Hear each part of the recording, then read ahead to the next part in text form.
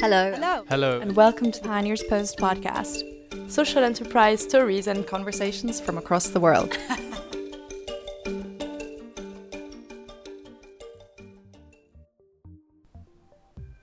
What does it take for a social enterprise to compete with huge private sector players? Cafe Direct and Greenwich Leisure Limited are two social enterprises doing just that.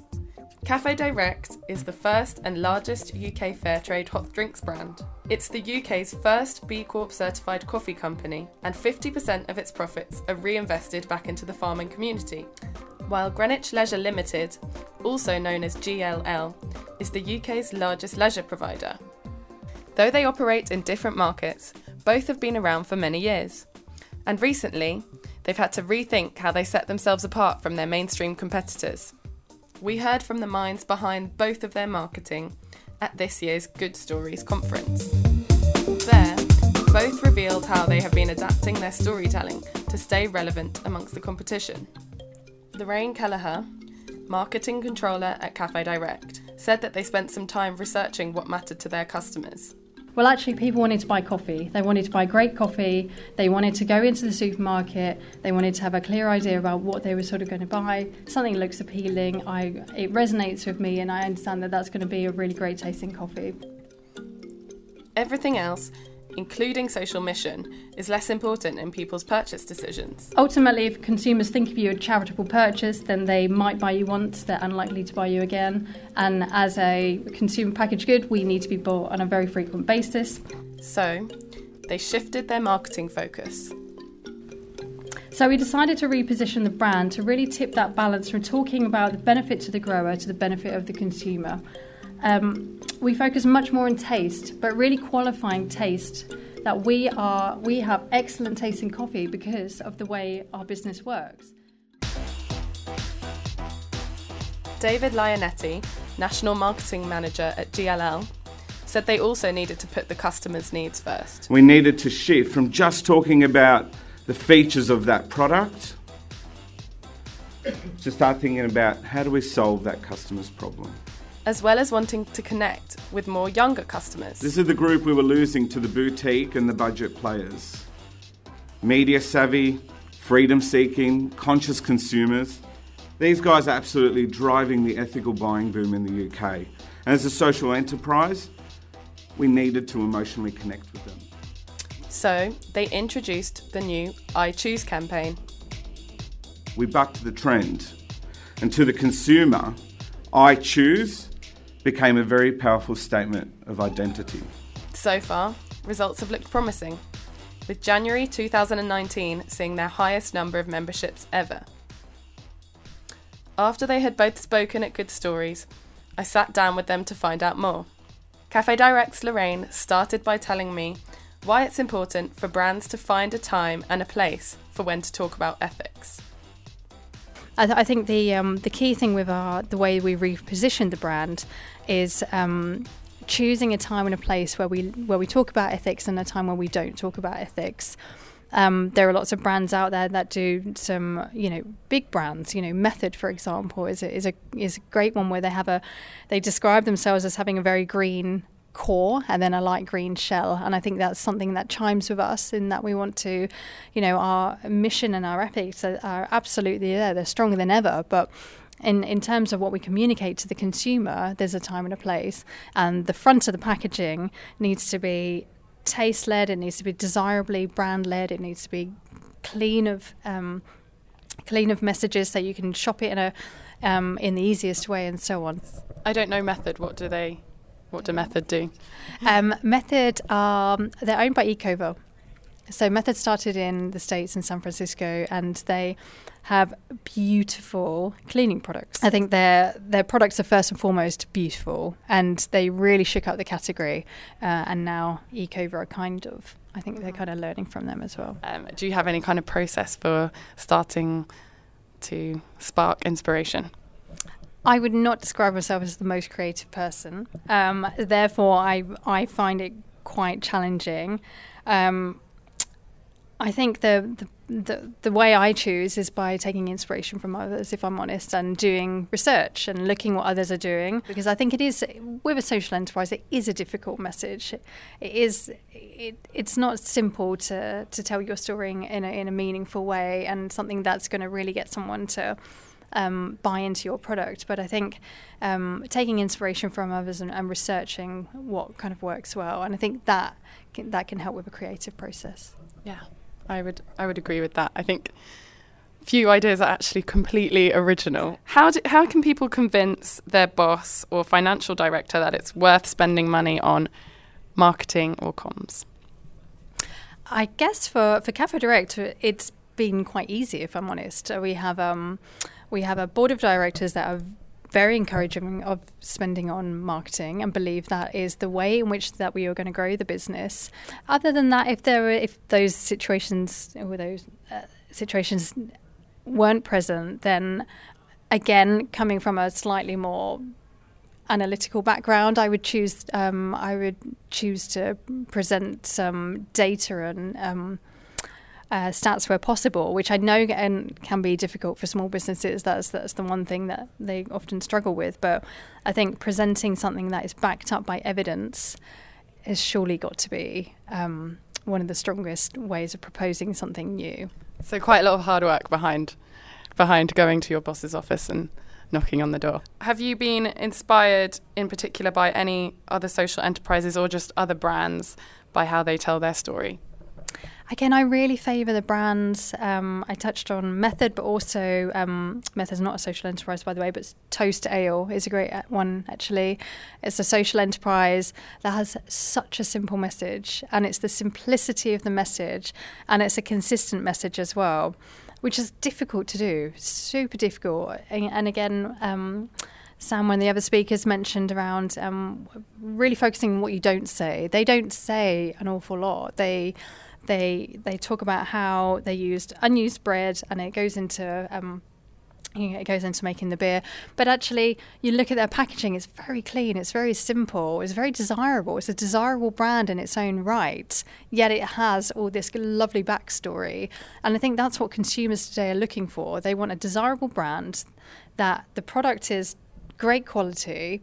It has a personality, and it's a bit different, and it's interesting, and it's backed up with ethics, and I think that's like the dream scenario. Yeah, that's great. You don't want to make people feel like they're making a sacrifice by buying social. You want to make them want to buy it anyway. Exactly. It can't be a compromise. It can't feel in any way a charitable purchase, because otherwise it's not sustainable. And I think that was our key learning, that we were, we've said before, we were a brand that was admired and not desired. And really, you've got to be desired, otherwise people won't buy you. Must be hard because you do so many different good things. Like I know you do kind of training academies and stuff for farmers, as well as giving back 50% of your profits to communities and stuff. So it just must be hard when you've got so many different social things to kind of condense it into a simple message. And it's not the powerful stuff that we do through Producers Direct, who is the charity that we give our profits to, and they run all of the impact projects. It's not schools and hospitals and the kind of slightly more consumer friendly. It's farmer to farmer training, is training academies. It's helping them to diversify, so they're spreading the risk. It's helping them to have access to organic fertilizer to put onto their coffee plants, so that they can get a greater yield and better quality, and therefore a higher price. So it's they're A, complicated messages, and they're B, kind of the less, the sort of less glamorous ones as well, to sort of talk about. Less kind of pulling on the heartstrings. Exactly. Is there anything else you'd like to add about good stories, or just kind of storytelling in general, that you haven't already spoken about? I guess my key things that I'd just like to leave is from, I sound like a broken record, but going back to my presentation, focusing on the consumer benefit. And I think the second thing is simplicity of message, and really try and focus on one or two key messages and deliver those really well and consistently. Thank you so much for having a chat, and hope you have a good rest of the day. Thank you. I then caught up with David. We kicked things off by talking about where he finds storytelling inspiration. So where do you find inspiration for storytelling? It's an interesting question. When you look at brands like National Geographic, Humans of New York, and even enterprises like Charity Water, the rawness in the visual photography and the rawness in the stories is what emotionally connects people. And for me, this is something that we strive to achieve in our everyday marketing. Yeah, and how can people convince their boss or financial director that it's worth spending a bit of cash on creating clever communications? Oh, now you're going to give all my strategies away. Okay, well, this is an interesting one. I think something that I learnt from a previous CEO actually in Australia was that an objection isn't a rejection, it's simply a request for more information. And simply providing more information can assist you, including showing how much it will cost the business if you actually do nothing. If you're not spending on marketing, there is this notion that you're not being noticed, you're not engaging, you're not connecting with an audience. But I think there's a bigger impact there to the business. If you can show that and work collaboratively with the decision makers, you should be in a better position to have a decision that's made based on facts. Another idea is to work collaboratively to develop your KPIs, ensuring that they talk to the larger priorities and back to your corporate strategies or corporate plan. And if you can show a return on those KPIs, you'll be in a better position to have the support that you need. Nice. So it's not about being kind of fluffy communications, it's about the real data. I think I think there's definitely the side that has to talk to the numbers, and especially when you're working with small budgets, you want to make sure that those, that investment that you're making, that cost that you're putting up front is going to have an impact in the best way that it can. So if you work collaboratively with others, you can certainly make that work. Nice. So it's less of a kind of us and them, it's like us together. I'm all for the collaboration, all for the collaboration. What's one of the best pieces of advice about storytelling that you might have ever received? Well, funnily enough, in today's presentation, 2 people referred to the rule of 3, and it's something that I take very seriously in a lot of my presentations. I always try to present things in 3s.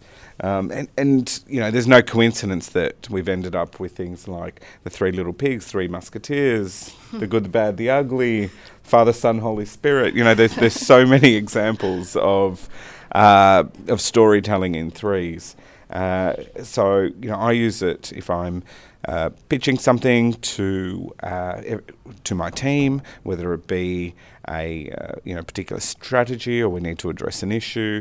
There's always a problem, an action, and a result, and I like to make sure that comes through in 3s. Easier to remember.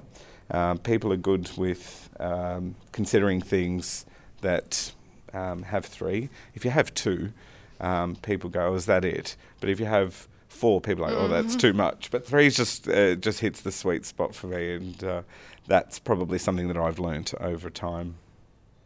What's your favourite thing that comes in a 3? Oh, okay. My favourite thing that comes in a 3. Shrek 1, 2, and 3. Oh, what are the Huey, Dewey, and Louie? The ducks. I don't know who they are. Is that an Australian Donald thing? Ducks. It's not an Aussie thing. No, not an Aussie thing. Huey, Dewey, and Louie, Donald Duck's famous nephews. And if there's anything else that you'd like to add about telling good stories and something that you'd like to share, what might that be? I'd say watch this space. GLL has come a long way over the last 25 years and has really shaped the industry. And I hope with a new direction in marketing, a new strategy, that we'd be able to shape the direction of the industry and of storytelling for the next 25 years. And where will we see your stories? Well, you can follow us on our Instagram at better_UK. And I really look forward to working with other social enterprises, including the Pioneers Post, and doing more work with them from a content point of view. I think it's important that we work together to tell both our stories. Thank you so much, and congratulations for your turnaround, and it seems to be going really well so far. Thanks so much. It's only a few weeks in, but it is chapter 1, and I look forward to seeing what the next couple of chapters bring.